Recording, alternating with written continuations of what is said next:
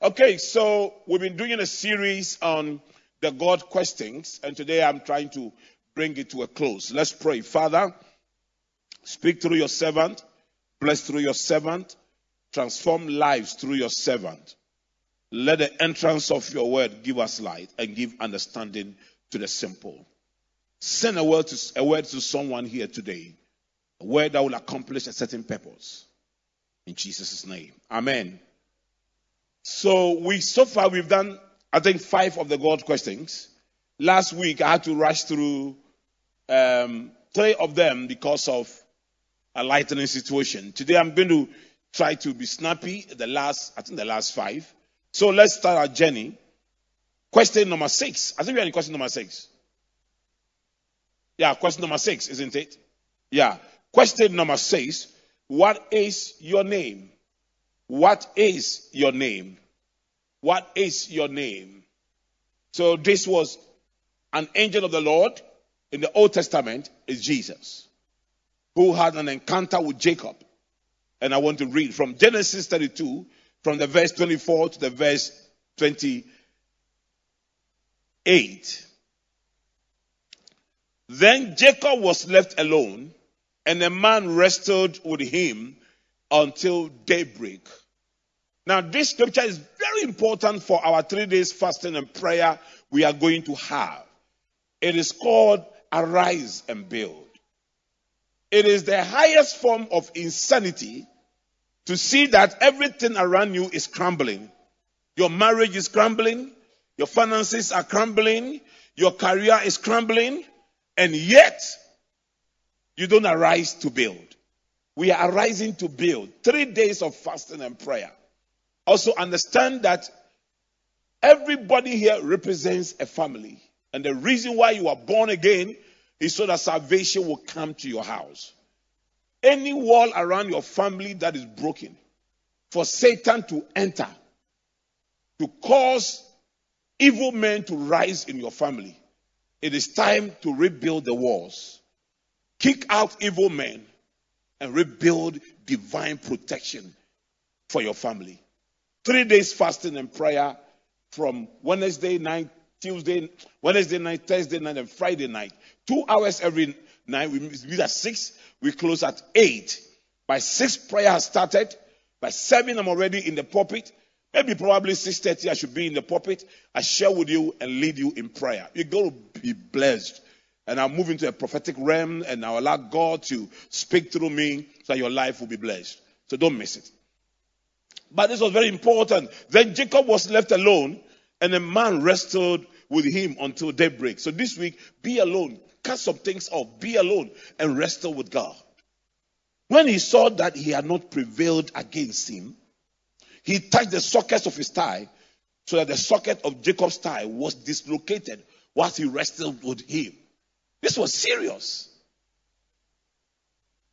Some of you tomorrow will say, I have ulcer, I can't fast. From Wednesday, and my head is aching, I can't come to the prayer meeting. Jacob was wrestling with this angel. The angel felt, no, this guy is too strong. Let me just injure him. He will leave me. So he caused his socket to dislocate. And in the midst of that pain and dislocation, he still wrestled. From the belly of the whale, Jonah prayed. I don't know where you find yourself that you can pray. Now look. Then he said, let me go, for the dawn is breaking. But he said, I will not let you go unless you bless me. I will not let you go unless you bless me. You see, blessing has a price. If you pay that price, you get it. I will not let you go until you bless me. So he said to him, what is your name? What is your name? Why am I asking for blessing and you are asking me my name? What is your name? And he said, Jacob. Now, Jacob means a supplanter, a deceiver. So what is your name? He said, my name is a supplanter. My name is a deceiver. He said, your name shall no longer be Jacob, but Israel. For you have striving with God and with men and have prevailed. Israel means to triumph with God. To triumph with God. But what is in a name? And why is God so much interested in dealing with people and mentioning their names? And so much, when God wants to deal with a man, he's interested in that man's name. So he called Abraham, and within the first few sentences to Abraham, he said, I will make your name great. I don't know what is in a name that God, and then he changes his name to Abraham and his wife's name to Sarah from Sarai. So why is God so much interested in names? Because God knows two things about names: that whoever names you have dominion over you. And that was why when God gave man dominion over everything, God did not name the things he created. He gave man the right to name the things he created. So whoever names you has dominion over you. I've taught you here before, if I die today, my body does not belong to mommy. It belongs to my family. My father's family. Those who gave me a name. They can decide and tell mommy that you are not burying Titi Ofe in Accra. Bring him to the village. They can decide that don't lay him in his nice house. Bring him to the broken down village house. Since he did not help us to repair, let him come and lie there. Let people see his village house. Do you understand what I'm talking about? So those who name you have so much dominion over you that they have dominion over your dead body. Listen, some of you ladies here, you don't even know your father. Your father didn't take care of you. But if you decide to marry, and you are marrying from a responsible home, the other family members you are going to marry from would demand they want to see your father. If your father is alive, they would like to see your father. I'm not going to give Mami Sewa in marriage to an uncle or to a friend. I need to see the father of the man who wants to marry Mami Sewa. So your father may be a drunkard, may not have taken care of you. If it comes to your marriage, even the church will demand, if he's still alive, that your father must show up. You must get your blessing from your father. You may have to go and look for him from that village, from under the palm wine tree, and polish him and bring him and come and show. That is how powerful those who name you have authority over. Are you here? So anytime God is going to deal with you, God wants to now take dominion and have dominion over your life. So he decides to do something about your name. But almost every great man in the Bible, God says something about his name. Even for David, he said to David, I will add your name to the names of the great peoples of the earth. What that meant was that God said, I'm transferring your name from your father's house into a list that I have called the names of the great peoples of the earth. Now, do you even know that Jesus was named twice? The first time an angel of the Lord appeared to Mary and said, you will be with a child and you will call his name Jesus. He didn't say God will call. He said, you will call his name Jesus. And the Jesus that Mary called didn't have power. They couldn't raise the dead in that name. In that name. But Philippians chapter 2, from verse 9, going, I want to show you something. Pastor, can you read it louder? Amen. Philippians chapter 2, verse 9 to 11.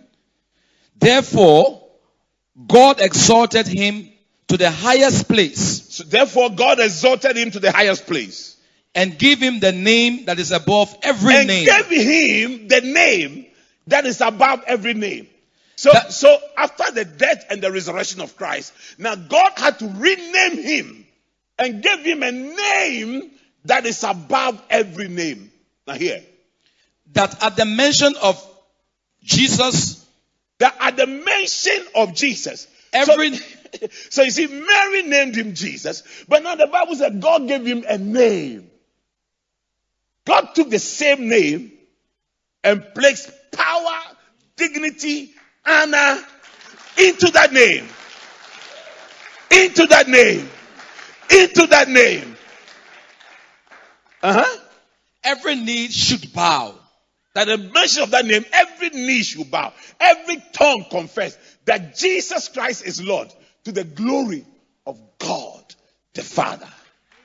Why do I sense in my spirit right now that God is about to give you a name? Oh yeah. I said God is about to give you a name. It might not necessarily be a change of name, but it might be like the same that of Jesus. Your parents called you Yao, but if God calls you Yao, that same Yao changes. That same Emeka changes. That same Chinedu changes. That same Kwame changes. That same Abrebrese changes. I said God is giving you a name. My. How God can take the same name and give it a different meaning. It's amazing. Mary called her son Jesus. And now after the death and the resurrection, God took over and said, I'm calling you Jesus.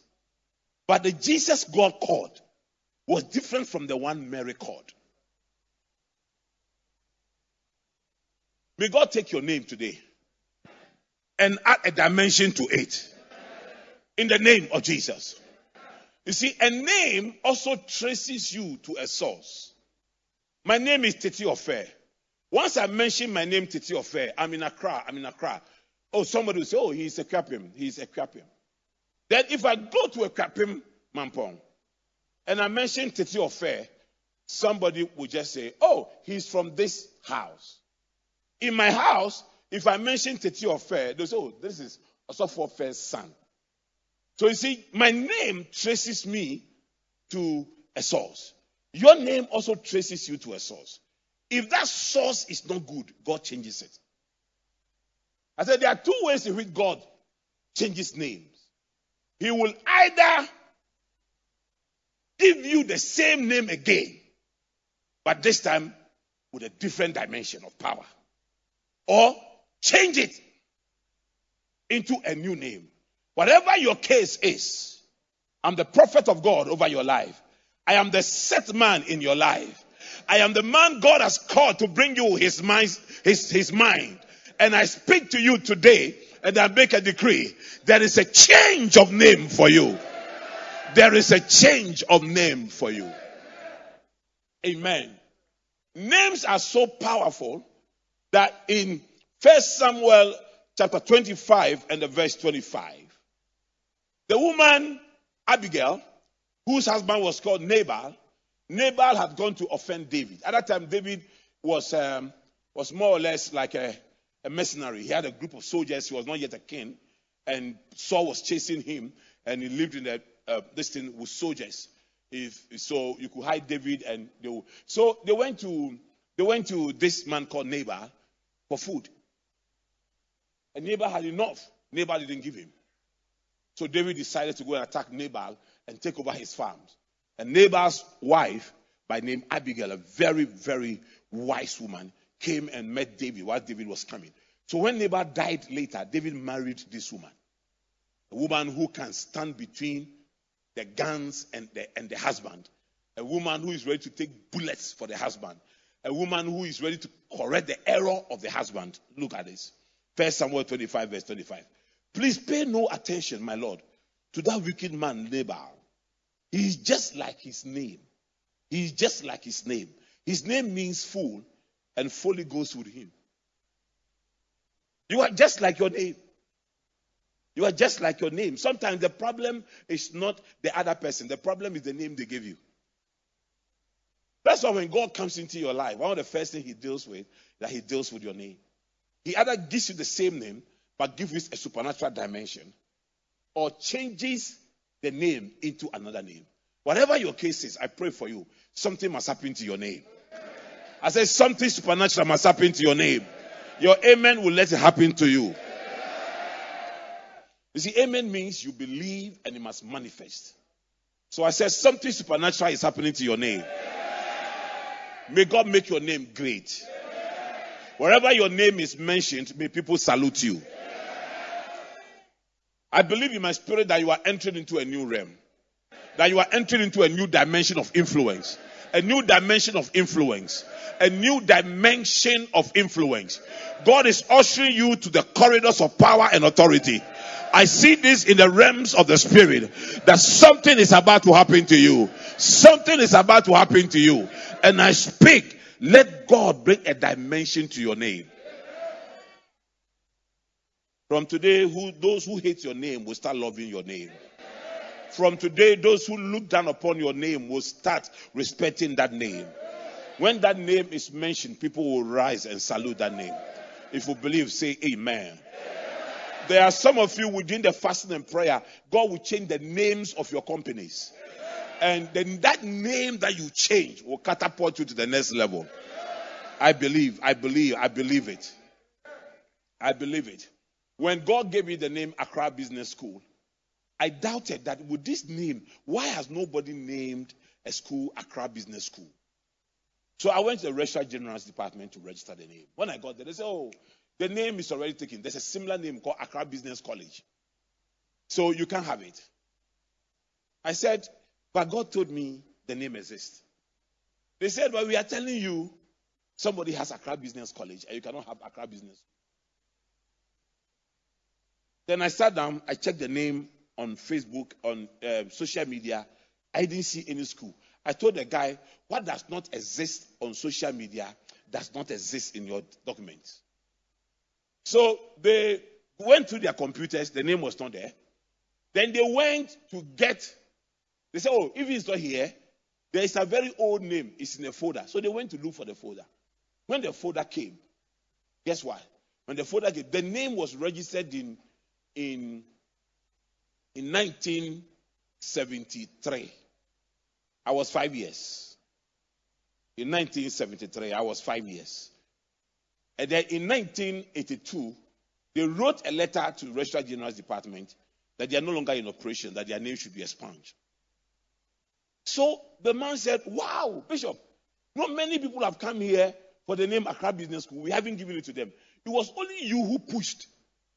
And now we have just discovered that the name, the people have written that we should take the name out. I said, yeah, when I was 5 years old, God reserved this name for me. And now it is manifesting.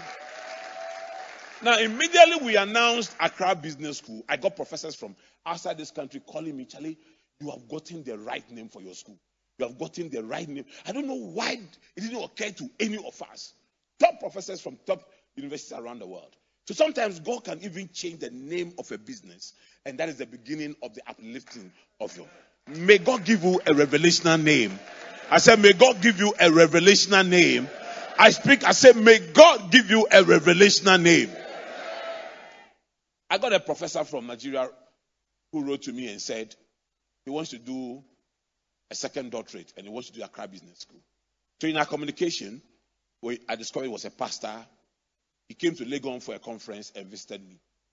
And when he visited me, he said, do I know that I never thought that Accra Business School belongs to an individual? I thought Accra Business School should be owned by the state or by a group of people. But Lagos Business School is actually owned by the Catholic Church, a group in the Catholic Church. But God can give you a name to beat off every competition. May that happen for you. In Jesus' name. Now, the seventh question, what is in your hand? What is in your hand? The seventh question, what is in your hand? Now, I would like you quickly to turn to Exodus chapter 4 from the verse 1 to 5. Exodus 4 from the verse 1 to 5. Then Moses said, what if they will not believe me or listen to what I say? For they may say, the Lord has not appeared to you.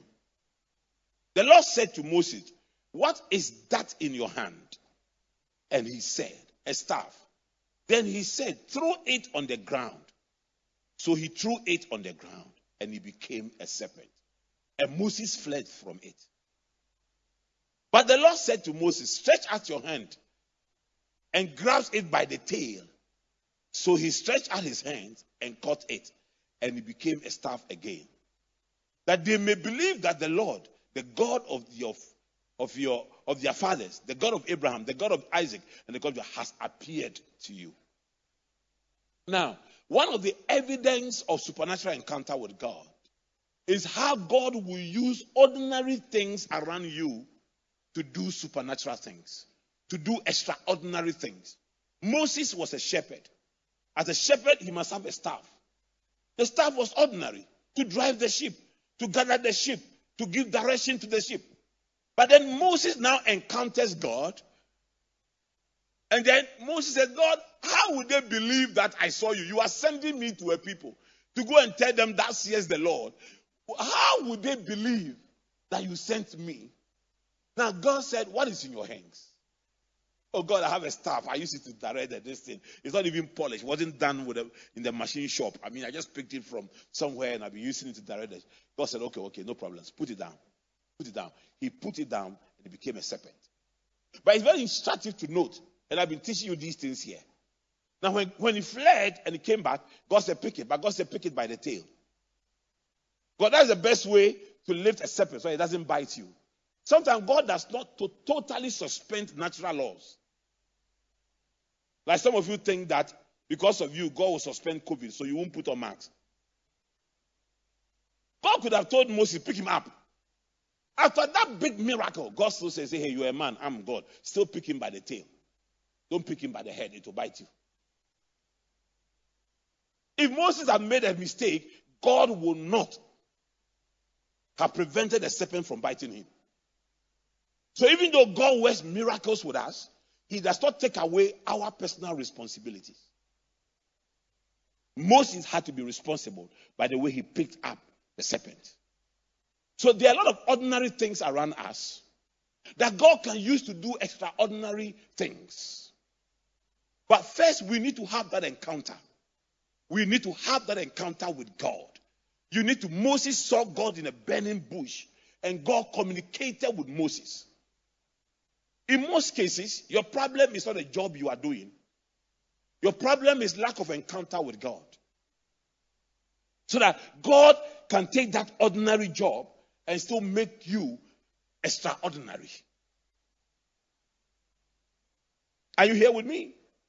I have seen people who are committed to God, women who are prayerful. I grew up among women that will go to morning devotions, Nadabraka, and you see women in their 60s have gotten up and they have come for morning devotion.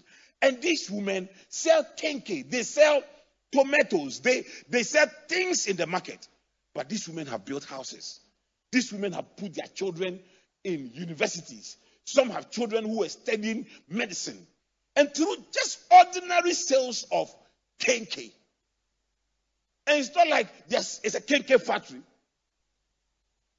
1 drum of kenkey sold for a day. And yet these women were doing more than people working in a bank.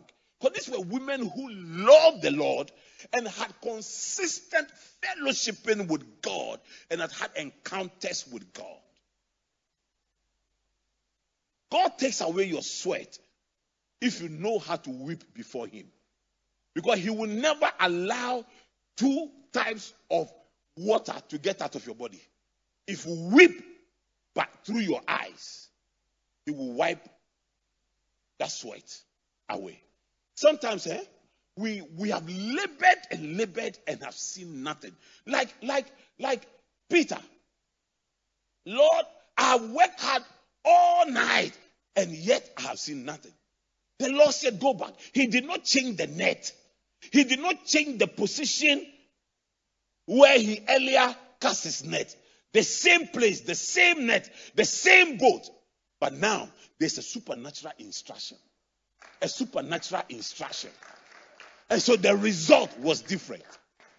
You go around and listen to people who have made themselves business consultants and talking to you and telling you what to do. Listen to God. Learn how to listen to God. Learn how to pray. Learn how to have encounter with God. This same rod Moses pointed to the Nile, it became blood. This same rod, Moses hit the rock and water started coming from it. This same rod, he raised it over the Red Sea and it parted. This same rod in a battle, he lifted it up and they were winning. This same ordinary rod. But when your natural encounters God's super, you walk in the supernatural. Desire not to be an ordinary Christian. Desire the supernatural. Don't stop listening to God's word because service has closed. Don't let Sunday just be the time you pray. You must have a desire, a strong desire to encounter God. That is what changes life.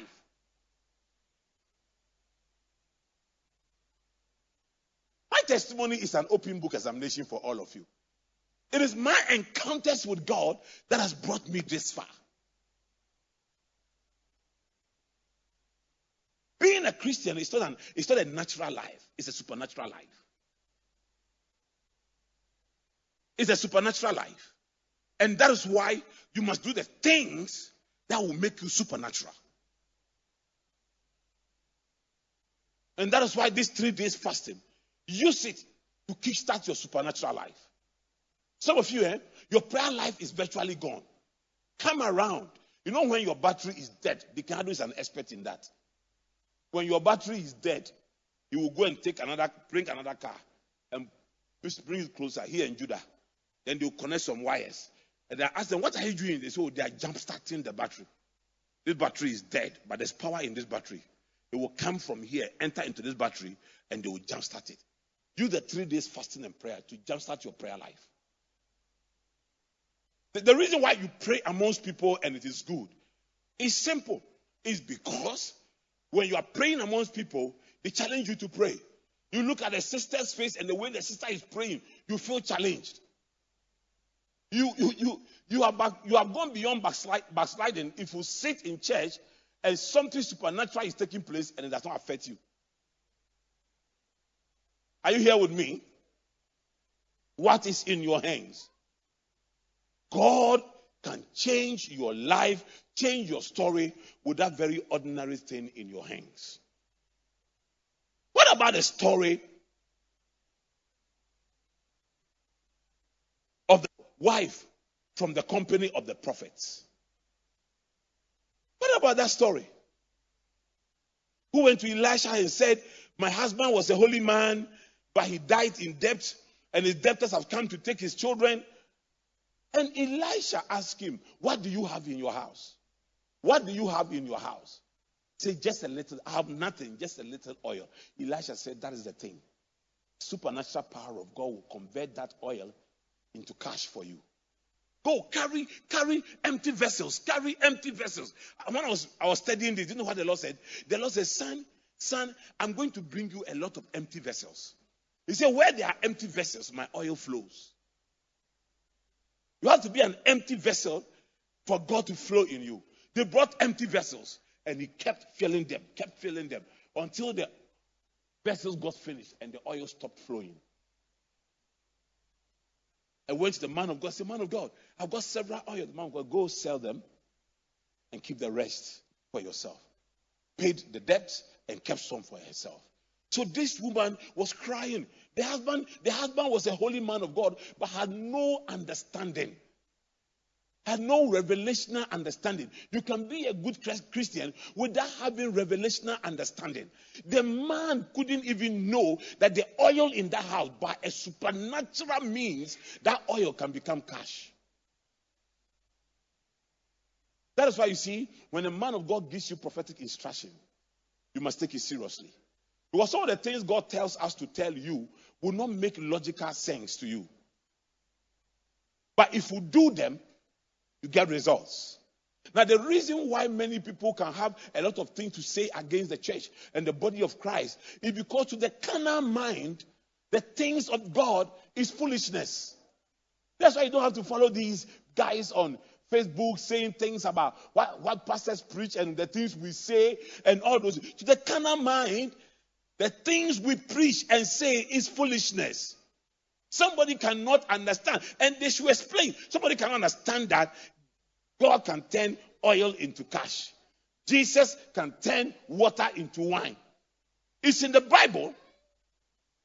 But if a pastor does it now, it becomes demonic. Are you here with me? Switch your gears now. Change your gears to the supernatural. And begin to walk in the supernatural. Are you here with me? The eighth question. This is a very, very, very profound question. Where were you when I laid the earth's foundation? Where were you when I laid the earth's foundation? This is God talking with Job. Job 38, 1-4. Then the Lord answered Job out of the storm. You know how God can speak from storms?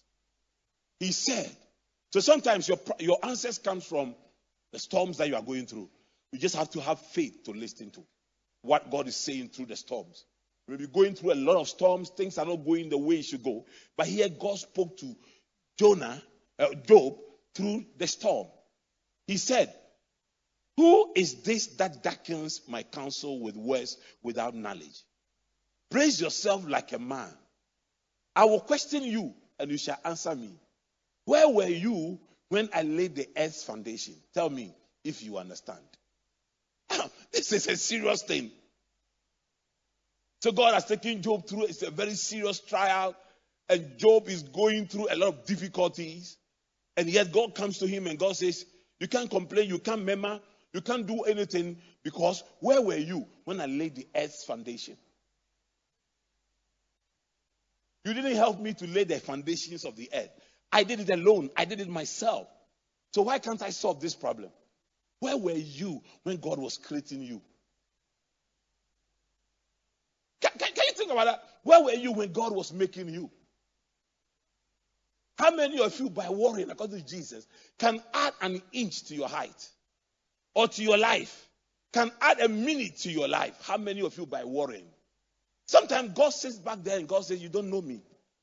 You don't know me. That's why this problem is worrying you. That's why you feel that depressed. You don't know me. But where were you when I was creating the earth? Where were you? If I could do it, can't I do this for you? Is there anything so difficult for the Lord? Is there anything so difficult for the Lord? I don't know who I'm talking to this morning, but there's somebody here. The program seems to have delayed. Something seems to have derailed from the tracks. You were moving and something just happened. And you are confused. God says, when I laid the foundation, where were you? Can't I do with you what a potter does with the clay? Can't I break you, mold you, turn you around?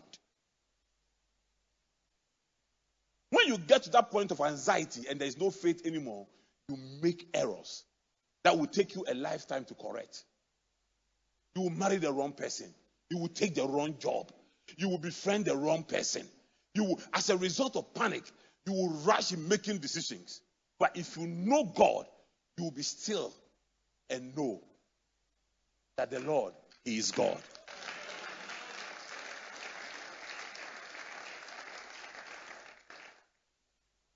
I used to be anxious when things are going so bad with my spiritual father's church and people are saying things and the man is calm.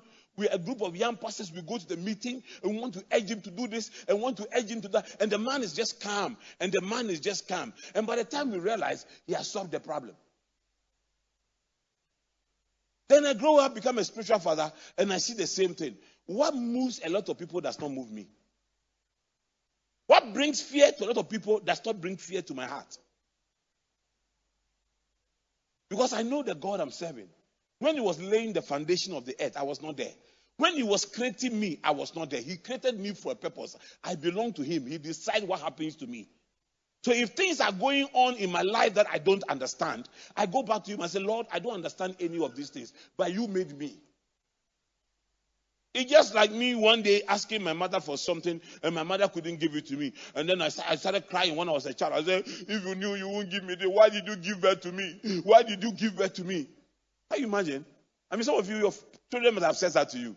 You gave birth to me. Why did you give birth to me if you know that you can't take care of me? You shouldn't have given birth to me. You shouldn't have given birth to me. You've been there before, isn't it? Some of us, that's how we treat God. If you knew you couldn't take care of me, why did you create me? So, Father, why am I suffering like this? I've heard some Christians pray that prayer. Why am I suffering like this? Why am I going through all these things, God? Why am I suffering like this? Instead of saying, Lord, take everything. Take everything. All you want is you. Jesus, it's you. Okay, take a microphone and help me. Take everything. You must come to that point. Take everything. Now, this sermon is not for everybody. It's for somebody here. All I really want is you. Take everything. Take everything. All I really want is you. Jesus is you. My dear, you remember when we used to wake up without money, and instead of starving and asking God questions, we converted it into fasting and prayer. We could fast and pray, and we will not pray. We can't tell when we will break our fast. We just fast and pray, fast and pray, fast and pray. Every day we're fasting and praying. We're fasting and praying. We never question God, why are you making us suffer like this? Why? Because we know that God is always in charge. Where were you when I laid the foundations of the earth? How dare you doubt me? How dare you question me? Where were you? The earth you are living on, the earth you are walking on, where were you when I laid the foundations?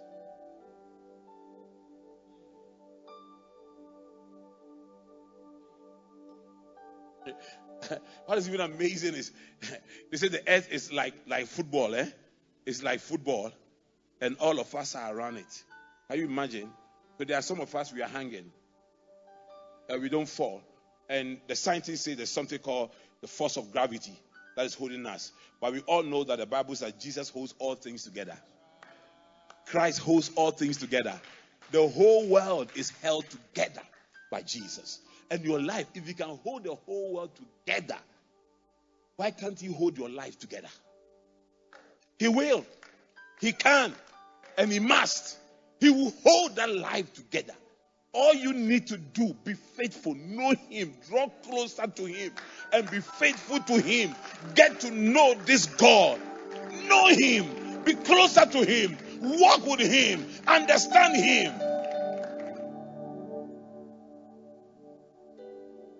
He spoke to Job through the storm. Sometimes the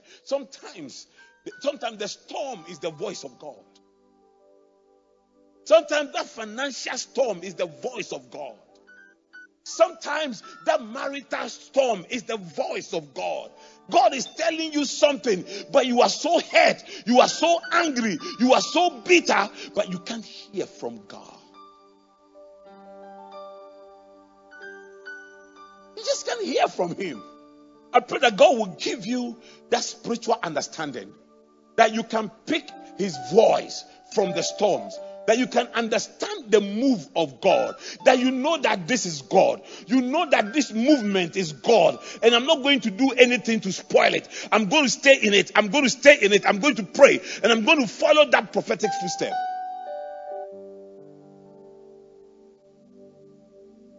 One of the young ladies who used to work here, who used to worship here, went to UK with her friends.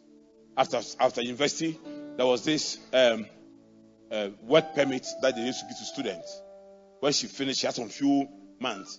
So she left the country together with her friends. And suddenly her friends were settling down, and her visa was expiring, and she didn't know what to do.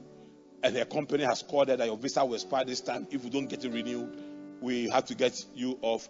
She was worried. She called me and said, listen, you are following the prophetic footstep. Don't worry. God will order your step. It will be well with you. Then she called me one day and said, Daddy, I have just been asked to come for a training, and it is outside my city, and everybody said I shouldn't go. I said, what is this training about? That she mentioned the training. I said, go. Yeah, but everybody said I shouldn't go. I said, I am telling you, go. I'm prophesying to you, go. She went for the training with the company. The company didn't take her. But before the training, the company had done security check on her background. And after the training, they awarded her a certificate. But they didn't take her. Then the next time, she saw an advert. And what they were looking for was that certification and the security check. And she sent it. She sends this thing to the company, and the company rushes for her. And they put her in the company. After a while, the company says, okay, your visa is expiring, but we love you, we like the way you work here. We are promoting you, and we are putting an advert in the papers. Go back to your country, apply from there, we will engage you. She came back, applied, they engaged her, she went. Now, do you know, all her friends, who at that time had more years left on their visas, after their visas expired, the students' working visas expired, they never got a chance to have them renewed. She had come and has gotten the working permit, entered the country, working, and now she's a big person working. And I said, I told you, follow the prophetic footsteps. Listen, if you know God's prophetic timetable for your life and you are following prophetic footsteps, you don't rush. May I pray for someone here that from where you have found yourself and going through pain and confusion, may I pray that may God reorder your steps into a prophetic footsteps in the name of Jesus. God is taking you back on track. I'm speaking to someone here. Within the next 21 days, some of you, God will bring you back on track. When you think that career is over, it's not over. It's just the beginning. When you are assuming that is the end of your life, it is not the end of your life. It's just the beginning. If you are walking with God, there is no end. He is the Alpha and the Omega. If it is with God, there is no beginning and there is no end. How you started, you will not even remember it. When you will end, you cannot predict it. But God, He that begins a good work with you, shall carry it to the end and shall accomplish it. If you are hearing me, say amen. Look at this. 9. Question 9. Son of man, can these bones live? Son of man, can these bones live? We all know the story in Ezekiel 37. So let's read from verse 1 to 4. Let's read from verse 1 to 4. Ezekiel 37, verse from 1 to 4. The hand of the Lord was upon me, and He brought me out by the Spirit of the Lord, and set me in the middle of a valley. It was full of bones. He led me back and forth among them, and I saw a great many bones on the floor of the valley. Bones that were very dry. He asked me, Son of man, can these bones live? I said, Oh, sovereign Lord, you alone know. Then he said to me, prophesy to these bones and say to them, dry bones, hear the word of the Lord. Now hear me. You see, sometimes God wants to show you how possible the impossible is. So He will, sometimes by His own hand, will take you and drop you in a valley of dry bones. You see, because the people of the Bible believed at the time that if somebody died, within the first day to the third day, the person had a chance to come back to life. They believed it. That was why when Lazarus died and Jesus got there on the fourth day, they had already taken him away. But by the fourth day, they believed that there was no way Lazarus could come back to life. He was finished. And they started thinking. But now, God didn't take the prophet to where there are fresh bodies, but took the prophet to a valley, not even on a mountain top with fresh bodies, but into a valley. Already the valley is a place of discomfort, a place of failure, a place of defeat, a place of oblivion, like you are finished. And then he gets into the valley and sees dry bones. So from his understanding of their culture, these dry bones, they've gone beyond resurrection. They've gone beyond coming back to life. So God takes him into a place of hopelessness. a place of impossibilities, that nothing can happen. And I know some of you are somewhere there. Some of you are somewhere there. You think that nothing is going to happen. At your age, how are you going to marry? At your age, how are you going to have children? At your age, who will employ you? When you have built your career to and you have lost your job, who will employ you again? You come to that point. You come to that point. I've been married for almost 30 years, no child. Where will I get children from? You come to that point. You are in a valley of dry bones. Now, God now asked him, can these bones live?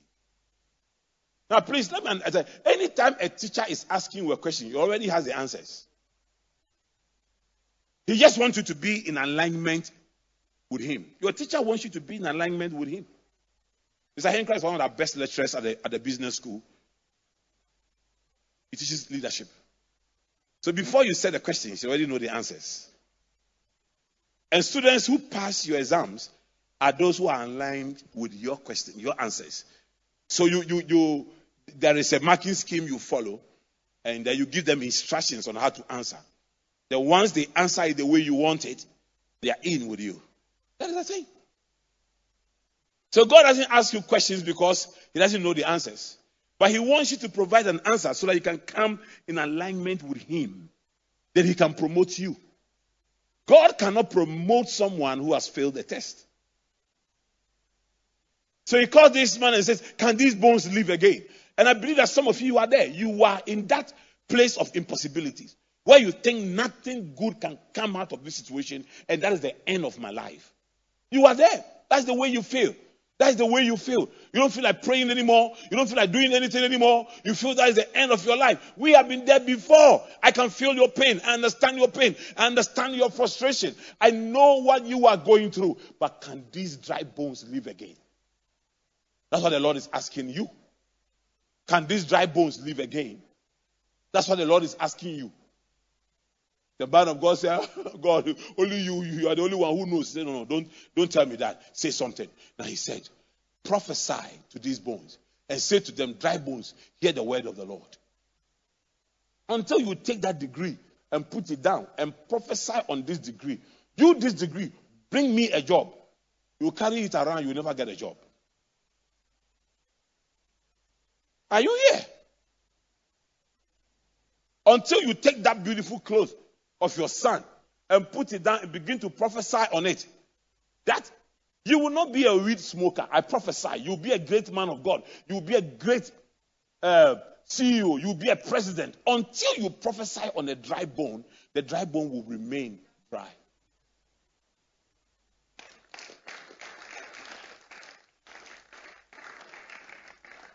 Are you here? Do you understand what I'm teaching you? So you need to understand your prophetic capacity. And your prophetic capacity is your ability to confess God's word over a situation, over a hopeless situation. That's why you must study God's word. You must be able to take God's word that addresses that situation and take the word and prophesy that word and speak that word over that situation. You are sick in your body. The Bible says that you will not die, but you will live to declare the glory of the Lord. Prophesy on that situation.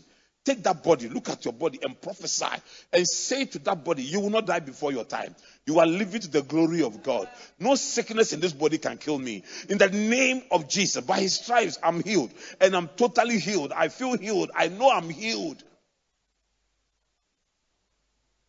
But the doctors will tell you, even the doctors will tell you, if somebody has 5 years chance to live and you tell the person might die in 1 year. Because once negativity enters into you, begin to show in your body. But if you tell the person, oh, you will live, the sickness will not kill you, you will live, the sickness will not kill you, the person is likely to go beyond that 5 years. The power of positive thinking. In Christianity, we don't call it positive thinking. We call it faith. The God which calleth those things which be not, as if they were. You must call them into existence. What you are looking for, you must call it into existence. You must believe it. But you cannot call it from an empty spiritual capacity. You must have a prophetic capacity. And you see, there's a prophet that is called into an office of a prophet, that God releases rhema into him. But for you, the believer, you must upload the logo, and then the logo becomes a rhema, and then you speak that rhema as a prophetic word. In other words, you must study God's word, and God's word gets into you, and God begins to interpret. Okay, let me explain it this way to you. Do you know why you understand what I'm saying? I'm speaking English. Because you went to school and they taught you A, B, C, D. I think 26 alphabets. They taught you 26, 27, 26. After they've taught you 26 alphabets, and I started joining them in 2, and 8. Then from there, they moved to 3-letter words. Try, cry, those things. From there to 4-letter words. As they were doing this, they were programming you. They were putting in you something. Finally, you understood English, started speaking English. So where does your English come from? It comes from the inside of you. But it was put in your inside. It's the same thing God's word is. As you hear God's word, and you hear God's word, and you hear God's word, once English is established in your soul, God's word is established in your spirit. Are you here? And whatever comes from the spirit is stronger. So as you study God's word, and you study God's word, and you study God's word, you can look at a dry bone situation and prophesy on that dry bone by quoting the word of God that is stored in your spirit. Are you here? Are you here? Every problem, if you are a student of God's word, every problem you confront, a word of God is triggered and provides solution. Your problem is still hanging around because you lack a prophetic word. A prophetic word that comes from the inside of you. It is stronger than what a prophet will tell you. Go back to the basis. Go back and study the word again. Go back and prophesy on your life. Now, verse 7 of the same chapter. So I prophesied as I was commanded. And as I was prophesying, there was a noise. A rattling noise. A rattling sound. And the bones came together, bone to bone. I looked, and tendons and flesh appeared on them, and skin covered them, and there was no breath in them. Was from here, then he breathed. And hey, let me tell you something. Can I see verse 8 on verse 9? Verse 9 on the screen. Can you guys help me with that? Can I see verse 9? Okay. Then he said to me, prophesy to the breast. Prophesy, son of man. And say to it, this is what the sovereign Lord says. Now he's quoting God's word. Come from the four winds, O breath, and breathe into these slain that they may live. 10. So I prophesied as he commanded me, and breath entered them, and they came to life and stood up on their feet. A vast army. A vast army. You can build something big out of nothing if you know how to prophesy. That situation is not over. That marriage is not over. That business is not over. That career is not over. That spiritual life is not over. Just begin to study God's word. Just begin to have connection with him. Just begin to be closer to him. Walk in purity and in holiness, and something will trigger. Something will trigger from the inside of you. Something will trigger from the inside of you. Can I tell you something? You are stronger inside than on the outside. Are you here? You are stronger inside than on the outside. So build the inner man. The inner man. The inner man. Build that inner man. When that inner man is strong, even sickness will fall off your body. When that inner man is strong, diseases will go off your body. When that inner man is strong, the doors that are closed will be opened for you. When Auntie Becky used to work in one place, the castle, and I used to go and look for her. I will fill forms. I will write this. I will write that. Oh, my own church member. She used to work then. The presidential palace in Ghana was called the castle. Then levels changed. The inner man became stronger. and more powerful. Stronger and more powerful. Now, when I'm going there, calls will be made at the gate. Bishop Titi Ofer is coming. Boom, I'm inside. Levels change if the inner man becomes stronger. Listen, everybody has an outer man. Some people's outer man are more pleasant than you. Some people's outer man are more decent than you. Some people's souls are more intelligent than you. But where you beat them is from the inner man. If your inner man is stronger, you have an added advantage. That is all. You have an added advantage. If your inner man is stronger, you have an added advantage. And God will do it for you. I see that happening. Somebody rise up and prophesy to something in your life. Shaka Baba. Hey, Balabashaya. Prophesy to something that in that life. Prophesy. Speak on a dry bone. It's coming back to life. It's coming back to life. It is not over. It's not over. In Jesus' name. Sit down 1 minute.